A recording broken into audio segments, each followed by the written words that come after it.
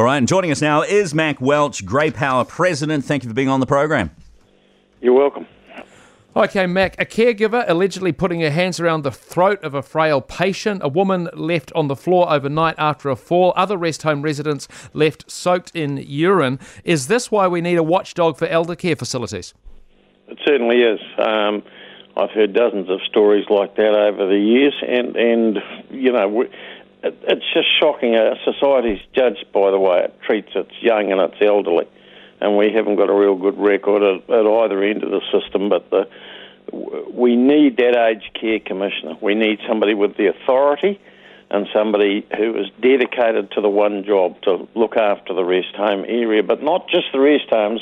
We're looking for someone who's got jurisdiction over home care as well, private care as well.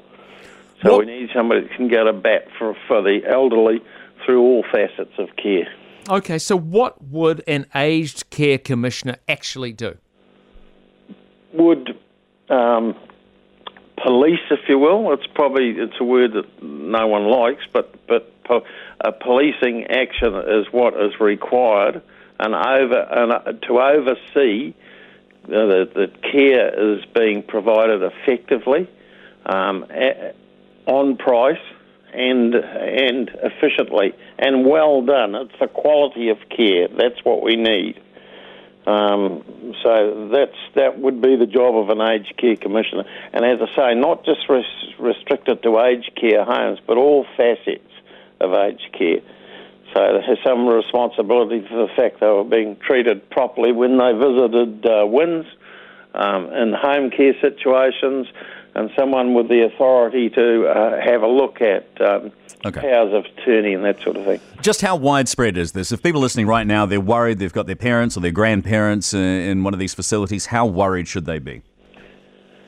You need to keep an eye. It's no good putting your elderly relative into a home care situation or into a care situation and then not keeping an eye on things. You absolutely need to keep an eye. Some of them are very good, first-class care is absolutely excellent. You couldn't fault it.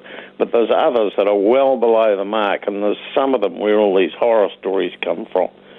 So with that aged care commissioner needs to be properly funded, properly resourced, and have enough people, regular inspections and unannounced inspections.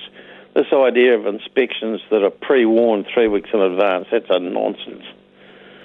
Okay, you did a roadshow with Labour and the Greens. They promised you an aged care commissioner by the time of the first budget. It's the second budget now. How do you feel about that? What are you going to do about it? Well, there's only so much we can do about it. We've been to the government. We've expressed very strongly our discontent that the promised appointment of the aged care commissioner, David Clark, the current Minister of Health, in a speech just prior to the election, said that would be the first item on the agenda it would be one of the first items on the agenda of the first Labor government budget. We've now seen two budgets, and all we're getting is excuses.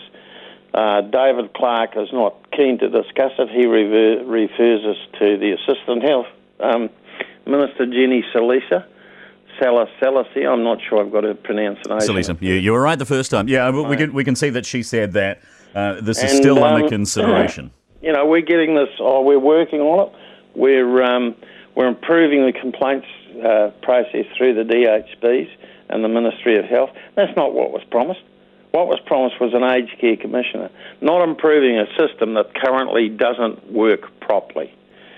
All right. Well, Simon Wallace from Aged Care Association, he's the chief executive of it. Mm-hmm. He is not keen for such an appointment, and I know that he's lobbying strongly against it. And people say, why would he? Well, ask yourself. All right, thanks so much for that, Mac. Big money lining up against that aged care commissioner.